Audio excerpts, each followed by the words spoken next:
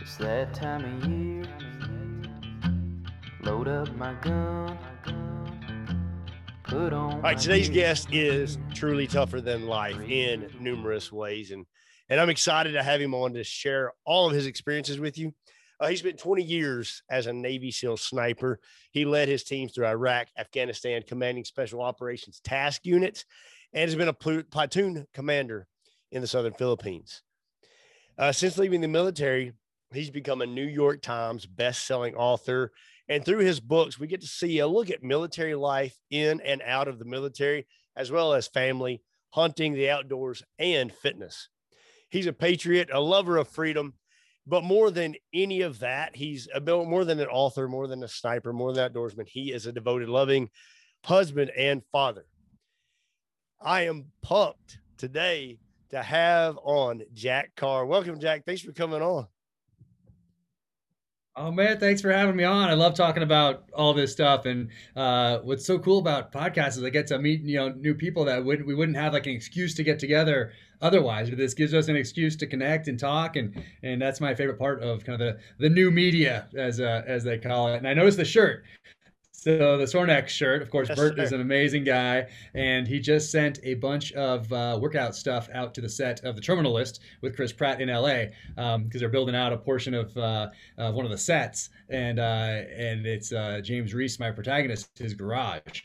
And they're like, well, what would you put in your garage? And so I gave a list of things, and I started connecting them to different people that could send out some stuff and make this thing look cool. And Bert sent out some awesome stuff, and there's a bunch of SEALs on the set doing helping technical advising or acting or being SEALs like in the train, and they all started using it to actually work out. So it's super cool. Dude, that is awesome because Bert's an amazing guy, and I like what he always says. He's a collector of people, and I think Mm-hmm. if you're around Bert, like you're there for a reason. You're a good person, and I think he's one of those guys that's if you're good, he'll keep you around, and if you're and if you're not worth being around, I don't know if you're going to be around Bert. He's a super good dude, and that's pretty cool that they're equipping everybody on the set. So Yeah, it's pretty cool. So I want to yeah, make sure we got Sornex stuff in there, and yeah, I got like Josh Hall surfboards, got his stuff in there. Got some of some Jocko stuff in there. Got a PSE bow from Don Dudley in there. Got Winkler not like we got a whole bunch of cool stuff, gear, and a lot of veteran owned companies that I guess hopefully showcase some of their stuff as well, and win for everybody. yeah. I mean, and let's. I mean, Oh, just did I lose dive you? in. No, are you there? There you go. There we All go. right. Yeah, and I just want to dive in a little bit on. I mean, on your books. One of the things I like to write myself, and I always think about Hemingway's quote. There's nothing to writing. All you do is sit down at a typewriter and bleed. And and as a writer, you've now gone through a lot of, let's say, a lot of writing, and more of the writing aspect. But how do you write and then manage that? I guess that lover of freedom and the outdoors and guns, but yet in that writing publisher, even now into the television realm. How are you kind of managing that? Because I know everybody today is worried about getting canceled and all that stuff. And I think that's something that is very applicable to just when we're living that tough life. We're living and we're doing things that are hard. We talked about Bert and working out and being in the outdoors. It's all hard stuff. But being a writer, somebody don't think the mental aspect is not hard, but it truly is. Yeah, so on that, I do think about that because this cancel culture, quote unquote, is so prevalent today, and in some of the industries in which I work, you see it more so than in some other industries. But I don't change anything that I'm doing because of that. And I told my wife just recently, I'm like, hey, let's not let it be a surprise when we get canceled at the touch of a button, when a contract's not renewed or we're deplatformed somewhere, because you don't even need to say anything political. You don't even need to say advocate for anything that some segments of society are not supportive of. They know The big tech knows how long you hover over a picture of a knife or a gun, even if you don't hit the like button. Like they've got that. They know, they've segmented society, and they know exactly who we are and what you like and what you dislike and all that. So that part's done. But in the I try to be thoughtful about what I do, because that's what I think I owe my readers. If someone's trusted me with their time enough to read a 125,000 word book, or listen to 13 hours of an audiobook, or just trusted me with following me on Instagram, or whatever it might be, like I owe them something of value, and I owe them the requisite time, energy, and effort into the research and thought behind what I'm going to say. So I try to frame everything in that, and I just try to be thoughtful, and that's the best I can do. If I'm gonna get canceled, I'm gonna get canceled. That's just how it goes. But I'm not gonna change what I'm writing about or how I write about it because I'm worried about getting canceled. Because there is that. I mean, authenticity is an overused term, but that's because there's not a better word for it. And people can tell. Like, you can write safe and not weave any part of yourself into these things, I guess. I don't do that. Or you can be apolitical, or just be worried about that the adage of, hey, Republicans and Democrats, they both buy Nikes, or whatever that was. I don't subscribe to that at all, because it's not me. And the power of these novels is that people can trust me. They trust that I'm not doing that sort of thing, but they also trust I'm going to be thoughtful and try to be appropriate and try to be respectful. And that's just, and that's me. I don't have to, that's not somebody pretending to be somebody else. And today, you could have maybe gotten away with pretending to be somebody else 30 years ago, but today, if you're engaging on these social platforms and you're doing a podcast like this, there's no way for you to be somebody that you're not. Like, it's just, that would be so difficult. I don't know how someone could possibly do it. I guess people try, but I don't, it would be exhausting. That'd be exhausting. And I gotta save all my energy to focus in on these novels and make them the best they can possibly be.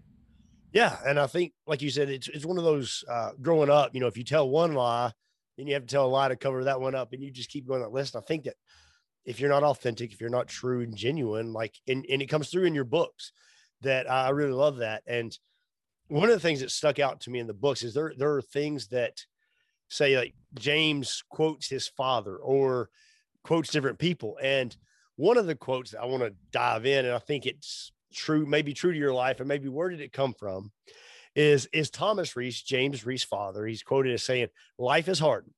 If you stay with it and keep moving forward, you will prevail. Never quit." And that was a quote that Thomas Reese, you put in the book. And I just wondered if that came from somewhere in your life, or if that was, one of those, just the muse hit you. Yeah. So I have versions of that I've woven into, I think, a couple of the novels and a few Instagram posts, different interviews, that sort of thing. But a guy told me, a former Army Special Forces sniper told me years and years ago, before I was even in the military, he said, "Hey, you don't want to just survive anything. You just don't want to survive a gunfight. Like, you get shot, that thing's on. The fight's really on now." He's like, "You're not here to survive. You're here to prevail." And that stuck with me, because there's a difference between just surviving and prevailing. It doesn't matter what it is. It can be anything. It can be. It doesn't have to be a fight.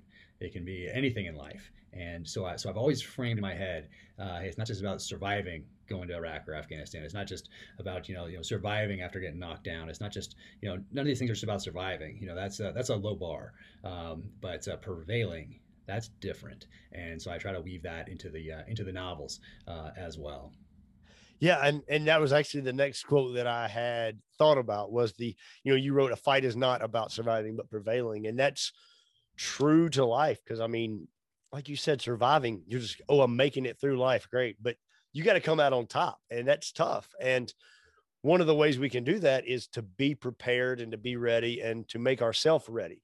And I know you, through your military career and even afterwards, and even in your books, we see, James Reese, where he's still working out and he's still doing the things.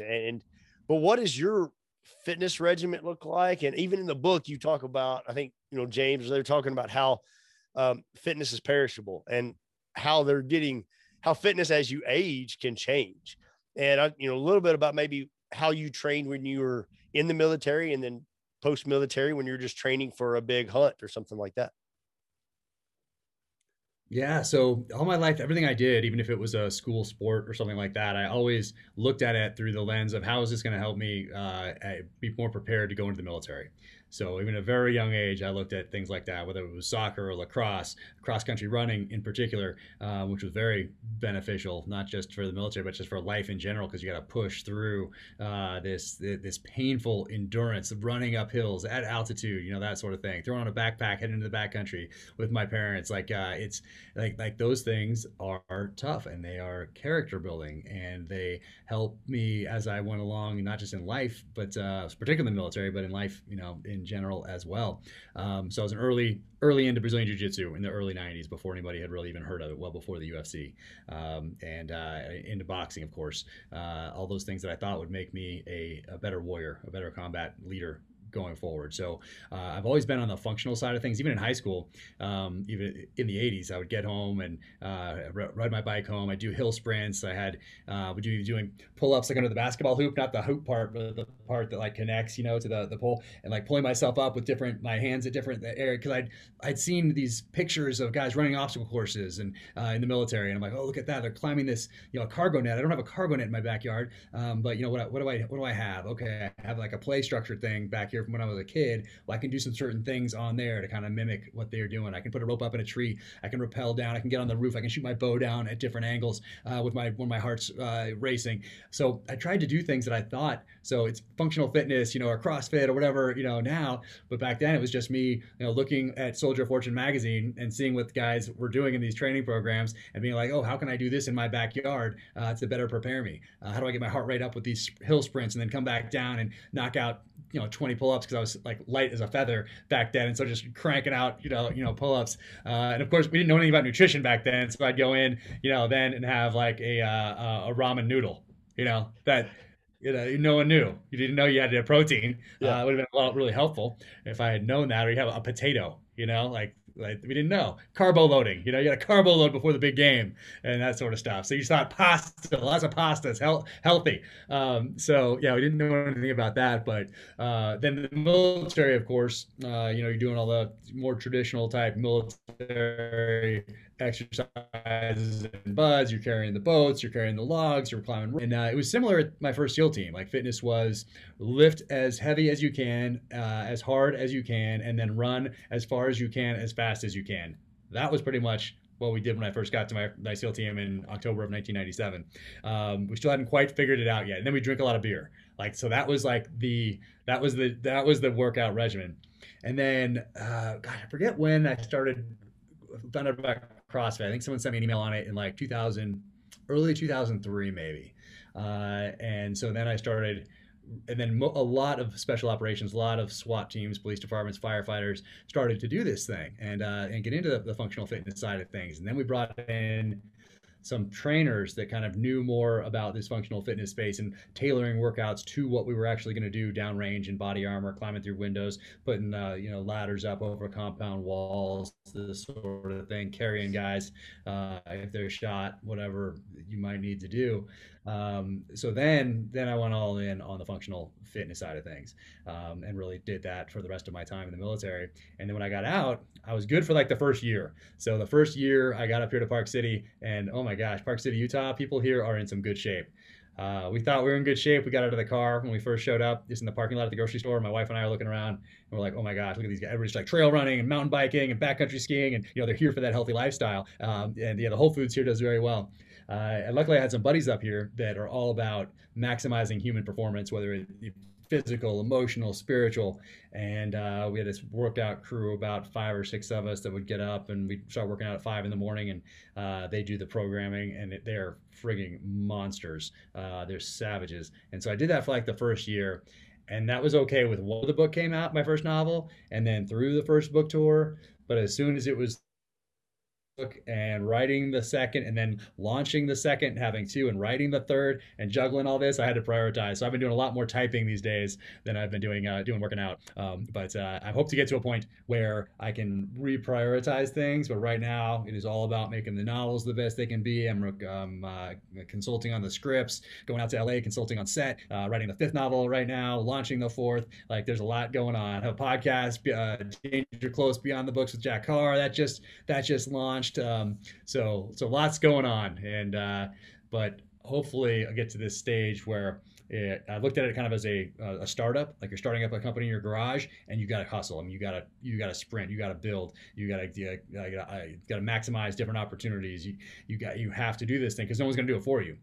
Even writing, I thought writing was you write a book, you send it to New York, they publish it, and you start your second book. I didn't realize you have to do everything you have to do with any other business, from budgets to advertising to marketing to social media to engagement. You have to do all of these things, and you have to have this product that is second to none. So point being, prioritize that right now, and but I want to get to the stage where it's moved out of the garage and get some build in some processes that make things more efficient and effective, and then kind of be able to take a breath and reprioritize things and get back on the workout routine, because right now it's been a lot more typing. My hands are in pretty good shape though. My fingers are in good shape. And that's good. I mean, but like you said, it's one of those, you're in a great spot where people around you are fit and healthy. So it's a little easier to even if you say you're slacking, I'm sure that you're going to be able to hang with most folks out there. And like you said, I mean, you have to prioritize. And I think that's one key thing that we don't do enough of. We try to do everything. I do all the time. Like I got 100 things on my list and they're all number one. And then you just start spinning wheels. And by the end of the day, it's like, I got nothing done. So, and I've heard you talk about, like, you have your, you have your fourth, the devil's hand is coming out. And then you're already working on the fifth, and heard you mention, like, there might be a sixth, and down the road, you've got this big picture. And how do you kind of prioritize? Because I mean, life is just, it's one of those things that life is just tough. And it's like we said, we have to prevail over it. But in order to prioritize things, do you have a system, or do you have a way that you think about, like, all right, this is the one thing that has to be done first, or the one thing to do today? Yeah, no, I definitely do. And I got that from Jocko, actually. He put me through two of my pre-deployment workups, and prioritize and execute. Point being, as part of that workup, Jocko passed on to me, hey, when things are chaotic, you're in this firefight, things are going crazy. As a leader, take a breath, look around, make a call. And I've incorporated that into the novels as well. And then he said, hey, when you have multiple crises to deal with, you prioritize and execute. So that's what I do on a daily basis, is that prioritization. Like today, we're doing this. And then I have a bunch of books out there that need signing, that need to get to independent bookstores. So I have 400 books to sign out there that are going to one of these bookstores in Phoenix. And so I'll do that. Just work my way down this list. And there's a lot going on. But yeah, for sure, around book launch time, a lot of a lot of prioritization. Then the rest of the year, the priority is writing the novels, and everything else supports that. So yeah, you gotta take a breath, gotta prioritize it, or I think you do anyway. Because if you're trying to do 1,000 things at the same time, then that's difficult. I guess I'll say that. So prioritizing those things and then knocking them off one at a time. That seems to work for me. Yeah, that's great, because I mean, you have so many projects, as you have, like you said, the podcast, the books, and you have you're in Hollywood now, and you're doing all these things that are really impressive, and everybody looks at all that, but they don't see the hard work that went behind it. And they don't see maybe, everybody's like, and that whole, like, it must be nice kind of mentality. But the thing is like, yeah, it is nice when I'm there. Like, I'm sure it's real nice whenever you're hanging out with Chris Pratt on set, and you're cracking jokes, and you're having fun, and you're showing him something about, maybe you're showing him how to hold a pistol properly, or how to move like you would move, or how James Reese would move. And you're maybe showing him something that must be nice. It is, but you've done the work. You know, you went through the hard, the struggle, the tough times, and now you get to reap the benefits. Yeah, and the work doesn't really stop. I haven't gotten to that stage yet where I feel like I can take a breath, or I can feel like people keep asking me, how does it feel to have your book made into a series on Amazon starring Chris Pratt? And I was like, it feels great. Okay. And I'm on to the next thing. Like, there's just so much going on. I haven't taken a second to breathe, really, because I feel like, I don't know if I'll ever really feel like I can take a breath. I'm not sure, but I certainly haven't thus far, because you got to put in that work. So regardless, if someone cracks the door for you, you have to be ready to kick that door in. You can't just sit around and think, oh man, if only somebody would give me a break. Okay, well, you got to be ready when when someone extends that hand, when someone cracks that door, where someone invites you to something, and whatever it might be. Like, you have to have done the work. So the baseline of all of this is doing the work, because without it, if someone cracks that door, you squandered the opportunity. So regardless if someone cracks the door for you or not, you have to do that work. You have to be prepared. So that's the constant. There's some other things you can't control, so don't worry about those. Worry about what you can worry about, and what you can affect and impact, which is doing the work, which is dedicating yourself to your craft, whatever that might be, so that when that opportunity comes along, or when someone cracks that door, or when you see that opportunity and make it happen, then you are ready. You weren't just sitting around lamenting the fact that that life is tough and no one's giving you a break. You know what? Yeah, you can do that, but if you're not doing the work, when someone does give you the break, guess what's not happening? You're not able to kick in that door. Yeah, I mean, that's perfect, because I'm kind of going through that right now. Some career changes, some life changes, things going on, but it's partly because of the things I've done up until now. I mean, I had an opportunity, like we talked about, to go out to spend time with Bert Soren at Winter Strong. Well, the only reason that I had that opportunity was because of the things that I had done, you know. And then when Bert extends that opportunity, I was like, yeah, like, I can do this because I've put other work in, and I have 3 days I can just take off and go. And I think that's one of those things Yeah. that just, we have to be ready in that opportunity. The lifespan of an opportunity is small. And I think that we have to be ready for that. And I think that's just one of the things, you have to attack Oh it, yeah. and never be afraid of a challenge. That's right. Yeah, there's going to be challenges. You're going to get knocked down. There's going to be failures along the way, and that's what it is. So don't let it be a surprise when that happens.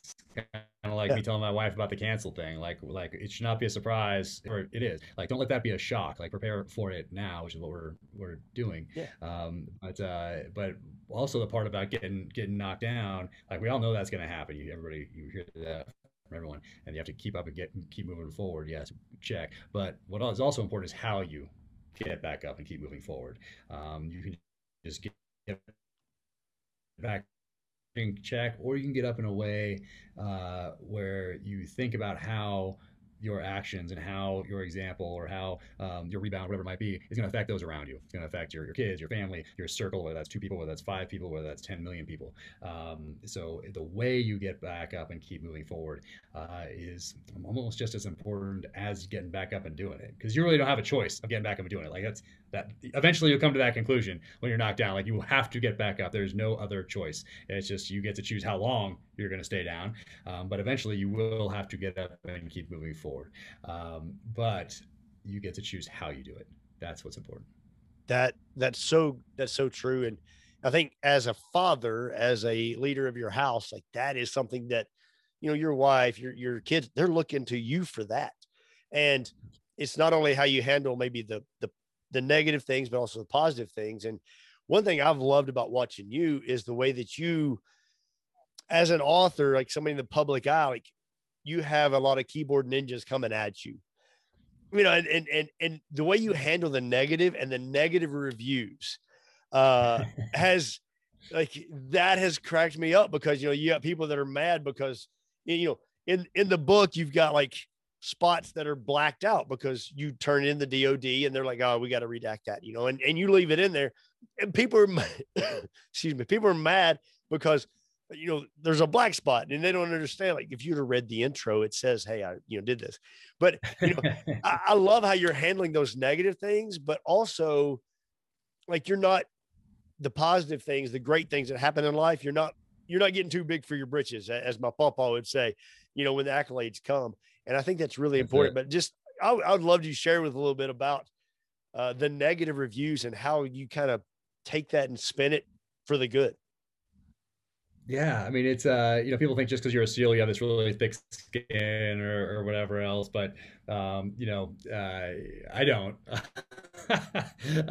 So a negative review, especially when they're mean spirited, that those definitely hurt. And when you're reviewing, so if you were going to write a review 30 years ago, you'd have to read the book first. Then you'd have to sit down. You'd have to write a letter to an editor. You'd have to find the address. You'd have to stamp the envelope, put the address on, go to the mailbox, mail that letter. It would have to arrive at the newspaper or the magazine. It would have to find its way then to the desk of that editor. And then in the stack of everything else coming across their desk, they'd have to open that. They'd have to read it, the entire thing, and then decide that it was so good that they should put it in. It was so thoughtful, had so many insights that it would go then in the letter to the editor. So that doesn't exist anymore. I mean, it exists, but not on social platforms where there are no barriers to entry. You could be as crazy or as mean-spirited as you want, and there is no editor reading that and saying, oh, this person didn't even read the novel, and they're just an insane person. Guess what happens to that? Trash, if they even open it. But today, guess what? It's all out there, and people don't even need to read the book. They can, just say, "Oh, I saw this person on Tucker Carlson, and he said we should be prepared for our own defense of ourselves and our families. Oh, he must be, a right-wing conspiracy theorist, and I'm going to go and say how horrible this book is, and nobody should write it and read it." And that exists, like that's there. And then you get people that like Amazon delivered my package a day late, 1 star. Like you get all those. So there's some wonderful things about these platforms and social media. Like we get to do this. I get to thank people who took a risk on me as a new author and told a friend about it. And I try to thank everybody. I stay up so late after everybody's in bed. I'm like, thank you. I try to thank everybody, or at least give that heart, because I do sincerely appreciate everybody who took that risk and told a friend. That means so much to me. It allows me to do what I love. But then you get those ones that are like, they're so mean, or so, mean spirited. And what's fascinating to me about that psychology is that someone chose to use their limited time on this planet, especially on like Amazon, to write a 3-paragraph dissertation on how much they despise you. That's how they chose to spend their time. Like they could have, especially with something subjective like art, writing, that's a subjective thing, obviously. So to attack somebody for something that's subjective, like you chose to spend this valuable time that you have on this earth. You don't know how much you have. You don't know if you're going to make it to tomorrow. You don't know if you have another month or you have 10 years. You have no idea. But you chose to be so negative and tear someone down with that time. And you could have chosen to hand somebody. You could have chose to be positive, or just to if you read a first paragraph in my book, you're going to know if you're going to like it or not. Like, don't keep reading. Like, don't go to the end. If you didn't like the first page, don't continue. Stop. Don't waste your time. You're not going to like it if you don't like the first chapter or the prologue. I'll save you that time right now. But instead, they go through the whole thing and they're just mad, and they type angry and then they post it and it's a 1 star and you're a horrible person and all this. Whether they could have just read the first page or and you don't have to buy it to read the first thing. You can go to my website and you can read excerpts from the prologue and the first chapter and the third chapter. You can test it out. You can listen to the first few chapters in an Audible sample. So you don't even have to make that investment of this time. So the psychology of it really is fascinating to me and gives me a lot to work with in characters, and also gives me a lot to work with as far as examples with my kids. About being able to choose how you're going to impact people, choose the way you're going to go through life. That's all on you. It's on no one else. So those negative reviews are fascinating. But the other side is, hey, I get to engage with you. I get to engage on social media. I get to thank people. I get to build a readership through this engagement that you couldn't have done 30 years ago. Flip side of that is, the crazy people can also post whatever they want. And that's just a part of it. And that's, I kind of look at it as all, hey, it's wonderful to be able to engage. And that's just a part of it that comes along with that engagement. Yeah, I agree. And I've had people tell me that, their website was shut down or their Facebook was canceled and all this other stuff. And it was kind of funny. I was like, dude, you built your business on a free platform, and then all of a sudden they shut it down. I was like, like you made a lot of money on a free platform pretty much. And so it's like, it's one of those, like you said, you got to take the positive and the negative at the same time. And I think for our kids, which you mentioned, as a father with our kids, how are you taking some of this that you're learning along the way that you have learned and passing it on to them? Just that, life is tough and you've got to persist and overcome. Yeah, hopefully a lot of it's by example in that, they see that we made this transition from the SEAL teams to the private sector, that I followed this calling that I've had in life from a very early age, both to serve my country in uniform and then to follow that next passion, which was writing, and then to make that something that hopefully is positive for the most part for people, but that also allows us to build some financial freedom, which is important today. And so hopefully they're seeing some of this, and they're completely unimpressed by everything. The SEAL thing, New York Times bestselling author. They're a little bit impressed with Chris Pratt. Chris made my daughter a minute long video, and a little while ago, a couple of years ago, actually, when we're getting to know each other, and so I was cool for like that minute. But then, yeah, completely unimpressed with all of this from the kids' side of things, and that's just how it goes, which is fantastic. I love it. Just dad to them, just goofy dad who's embarrassing, especially to our 15-year-old. But that's the job of a dad. So yeah, I just try to share the journey with them. Hopefully, the example. I mean, they do see me working a lot because I do work from home right now. So they do see that, and hopefully their only memory of me isn't going to be how hard I worked, but they just say, "Oh, look, he made time for us. We went hunting together. We went these river trips together. We did all these things together as a family, and somehow my parent, my wife and me, we work this out and work hard to build this foundation." So hopefully they're taking those kind of lessons, but then I do talk to them about more practical things as far as being prepared, being self-reliant, how that's our responsibility as citizens to put the requisite time, energy, and effort into the study of history so that we can make good decisions wise decisions for future generations, because that's what we owe our kids, grandkids, their kids. We owe that time, energy, and effort, and that's really what I think is missing, and what social media definitely does not help with, is retweeting a 1 or 2 sentence take or position on something that's semi-incendiary, and then that becomes your position because you're trusting whoever it was that you're following, who probably also didn't spend the time, energy, and effort to research the history behind a certain position, and then that's yours, and now you've tweeted it out to however many followers you have. So we're doing future generations a disservice by not spending time in the pages of these books, not understanding, why we have the freedoms that we do, why the country was set up the way it was, what natural rights are guaranteed by our founding documents. They're not granted by the government; they're natural rights, and so we're just missing a lot of that, and it just makes it. We're just not doing any favors for future generations, and so I try to remain positive as much as I can, but I do have serious concerns about where we are headed as a nation. That's for sure. Oh, and as do I. And even I heard you on your podcast talk about how you're starting to collect trying to get some old encyclopedias, because I think a quote you said was precision in language, precision in thought, and how, a word in the 50s means something totally, quote unquote, means something totally different today. And I think that's something that, the next generation, it's up to us, whether it be hunting, whether it be living up, setting a good example as a family, as a leader. I think that's up to us. If we don't do it, our kids are going to be, we're doing our kids a disservice.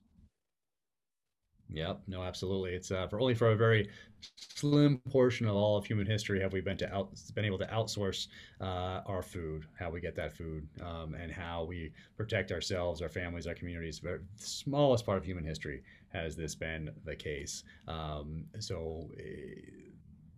When something happens, like a natural disaster, a pandemic, civil unrest, it can be a shock to people. So that's another one we talk to the kids about, just understanding, hey, this has not been the norm for all of human history. It is now, but society is fragile. And here's the examples of that. Here's a riot. Here's a hurricane. Here is an earthquake. Here is a pandemic. That just goes. Those are reminders of how fragile society is. But we've gotten comfortable in this country, really, probably from the end of World War II up to today, with that safety and security that we assume is always going to be there as the government takes more and more control, which they do not give back. But studying that history and realizing that, hey, this is not the norm, and if it is not, then maybe I should be prepared. Maybe I should teach my kids to be self-reliant. Maybe we should get into the pages of some of this history so that we can understand where these options and opportunities came from in this country, that we're citizens, not subjects. What does that mean? Discussing those things with our kids, because they certainly aren't going to get that in most schools anyway.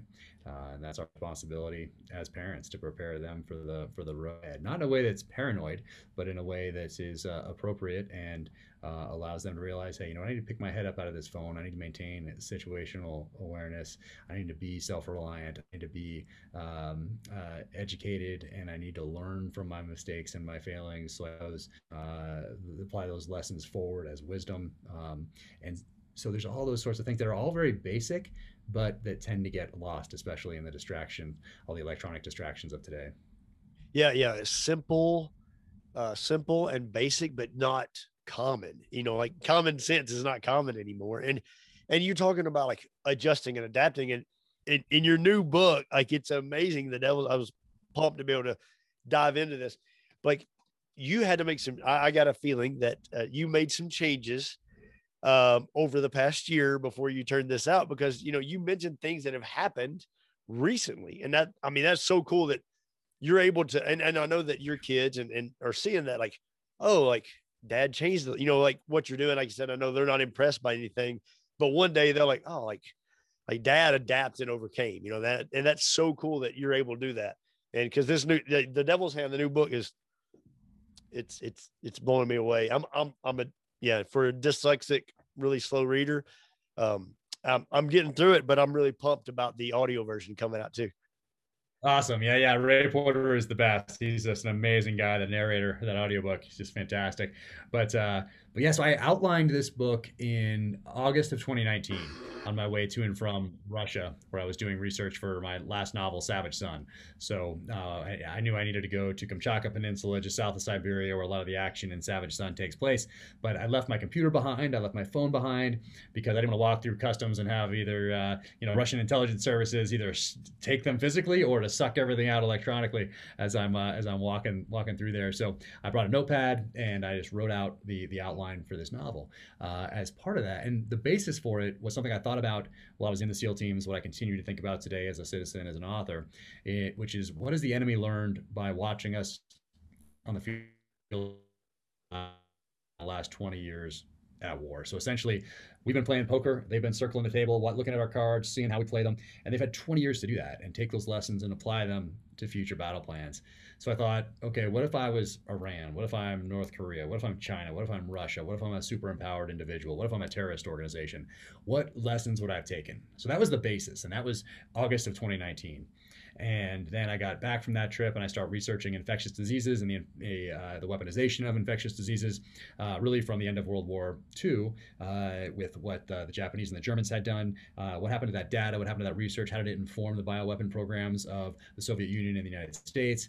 What did the bioweapons conventions of the 70s mean? And so I'm doing that research. So I'm hypersensitive when COVID hits. So COVID hits, and I get inklings of it. I first hear about it in December. Of course, near the end of January, I'm hearing more about it. February, of course, everyone's hearing about it. But as I'm writing, the whole basis is, what's the enemy learned over this time period? And guess what? They're learning now. They are learning from our response to COVID. So as I'm writing, now that becomes a part of the storyline. And guess what? Bam, we have a summer of civil unrest. And guess what? The enemy is looking at that too. And they are taking lessons from that. They're applying those lessons to future battle plan. Then we have a very contentious political season and election cycle. Once again, they're not just looking at this with passing interest, they are taking lessons and applying it. So because of what the novel was about, there was no way not to incorporate those things in. And then in about October, November, I ran into an issue. And that was, gosh, I've been in the enemy's shoes here now for over a year, thinking about this, writing about this, researching. If I was the enemy, I might just watch us. We're doing a pretty good job destroying ourselves, tearing ourselves apart from the inside. And so I was like, oh, geez, now I got to solve that problem here on the written page. And so I came up with a tool to necessitate the enemy needing to take action now while we're kind of on our knees here. But I had to solve it. Had to solve that problem. So yeah, it was very natural for me to incorporate the events of the last year, because that was the basis of the novel that I came up with in August of 2019. Yeah, I was starting to think that you're kind of a fortune teller, or, instead of a crystal ball, maybe, the hatchet or axe back there on the wall might be like your crystal ball. You kind of rub it and it tells you the future. So I was going to ask you what I need to invest in next, because I mean, the things you write about are like, I'm like, man, this guy's knows the future or something. It was crazy. I mean, unfortunately, we can take some educated guesses on the way things are heading in a few different aspects, but it never hurts to have tomahawks. Never hurts to be surrounded by weapons. Never. Surrounded by weapons and books. This whole wall in front of me here that you can't see is filled with books and shelves that go 3 deep. So in our next house, I'll have a library that's a little better situated, so I don't have to go 3 deep on these things and reach back and try to find a book at the 3rd level back there. But yeah, weapons and books. Those are some of my favorite things. Yeah. So my wife was wanting to put some shelves up in the house, and I was like, well, if we move, like, why do we want to do that? And so she's like, yeah, you need a library because your books are just stacked in spots. We don't have room for them. Yeah. I gotta get them on the shelves. That's for sure. Yeah. So real quick, let's think about the tough things you've done in life, and just let's say maybe the past 6 months, something that you've done that is tough, that you just had to overcome, that had to prove that you truly are tougher than life. And whatever situation you're in, mentally, physically, spiritually, what have you done, and what have you learned from that? Yeah, well, life is all about adaptation. Just like on the battlefield, enemy's always adapting to us. We're always adapting to the enemy. Same thing in life. So we have a special needs child, our middle child, who needs 24/7 full-time forever. And he has since birth. So a daily thing, what keeps me up at night really is providing a full lifetime of full-time care for him, especially if I go outside and get hit by a bus or whatever else. Like, he needs to be taken care of forever. So you have a choice about how you're going to deal with something like that, and it's a conscious choice. Like, you have to you can either kind of wallow and do the why did this happen to me, which is very selfish. I mean, think about what's happened to him. But so I guess that's an option, but it's not a very good option. It's definitely not the one that is the most productive, not just for you, but for those around you, more importantly. So that's probably the hardest thing that we have dealt with and continue to deal with daily. But I look at it like, hey, we got it for a reason, and that's because we're strong enough to help him reach his full potential, whatever that might be, which we don't know yet. So that's a daily thing, and hopefully our kids look at that and say, oh, look how mom and dad dealt with this, and hopefully makes us more loving, compassionate people as well. So I try to look at it through that lens. So it is a ton of work, particularly for my wife, particularly when I was going down range to Iraq and Afghanistan, when that pendulum is on the side of the team and the family is over here, and the pendulum is over here because on the team, because that's what you owe the guys to your right and left. That's what you owe their families. That's what you owe the mission. That's what you owe the country by default. So that's just that's just how it has to be. But now that pendulum is swinging back, and although I'm very busy every day and I'm building this business and I'm writing and I'm doing all these things, well, now it's all about that passion for writing, which allows me to continue to move towards along that path of my mission, which is taking care of our family, particularly our middle child. So I would say, yeah, that challenge has been the toughest, but you get to choose how you're going to respond, how you're going to adapt to that, and you get to choose whether you're just going to be miserable about it, or if you're going to try to turn it into not necessarily into a positive, but you're going to deal with it in a positive way for you, for him, for the rest of the family, for everyone around you. So that's a conscious choice. Yeah. Man, I love how you put that. It's not, you don't necessarily turn it to a positive, but you deal with it the most positive way. That's some deep. I'll probably be thinking about that tonight when I'm laying in bed. So that's key, and that's critical right there. Um, before I ask the last question, I want to be respectful of all your time. Please just tell everyone where they can find the Devil's Hand and all the specials that you have going on, and also about you.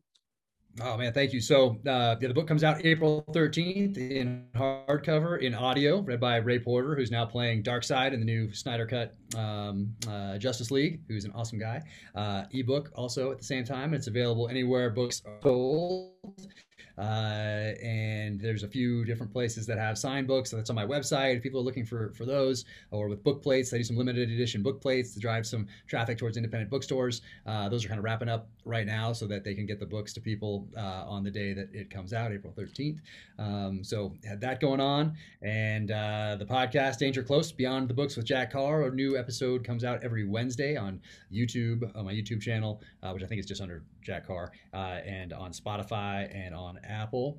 And what else is going on? Yeah, the website is officialjackcarr.com. People can go there to find those reading lists or that gear, go a little deeper into some of the weapons and things that are used in the novels. So, and I'm Jack Carr USA on the social channels, and Instagram is probably where I'm the most active. So, I was sincere, and I use it as a way to say thank you. I just love to say that's my favorite part of social media, is being able to say thank you to everyone. Yeah, I must be honest that whenever I saw Jack Carr followed me on Instagram, I might have got a little bit excited just out of respect and the fact that you are, as such an esteemed author in my book of, as myself trying to be an author. And I really love how you've gone after your passion, your calling, not, in the military and as a writer. And seeing people do that has really encouraged me to sometimes drop some of the stuff that I'm supposed to be doing to actually go do what I'm called and needed to do. So I really appreciate you for that. Yeah. Before our last question. Thank you so much. And I appreciate all your support. I mean, yeah. So the last question, Mr. Carr, is a dream hunt or adventure. Sure. You can go anywhere. You can go after anything, any weapon, but most importantly, who are you going with? Ooh, that's a good one right there. Who am I going with? It's my daughter, my wife, our youngest son.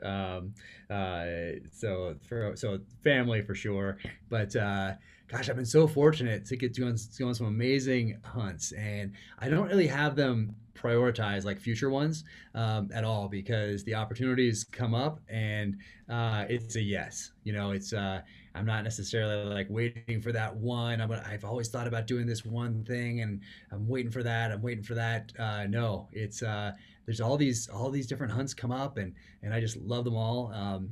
But I guess what I would like to do is I haven't done any hunting in Europe, and I'd like to do future novels, but also just explore the different hunting cultures of the different countries in Europe, because they're also different from one another. And so I really am fascinated with that, and especially that hunting culture over there, so different from ours. And I just don't know that much about it. So I want to go over there and explore, because just for that history and that tradition that they have, that's just so closely tied to the history of those different nations. So I'd like to do that as well. And then as you're doing that, I'm collecting stories, getting little insights here and there that I can use in future novels. So that's, I guess, if I was pinned down, I would say that. But I love elk hunting out here. I have a moose hunt on the books for September in Alaska again.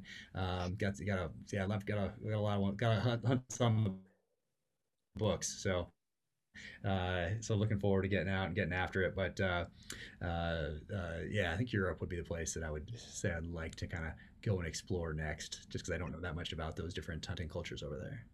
Awesome, man. I really appreciate, like I said, I appreciate you just watching you from a distance, being a fan, and I would love to someday be able to hang out and maybe go on a hunt or just go shoot go shoot an archery challenge or something like that with you. But just being able to see all that, to see all that you've done, chasing down your dreams. You truly are tougher than life, my friend. Well, I appreciate that. Sincerely appreciate it. Sincerely appreciate your message and what you're doing and how you're doing it. So it works both ways. And sincerely appreciate you having me on. And hopefully we'll link up in person one of these days soon. I hope so. Remember, stay humble, be hungry, get healthy, and always be tougher than life. So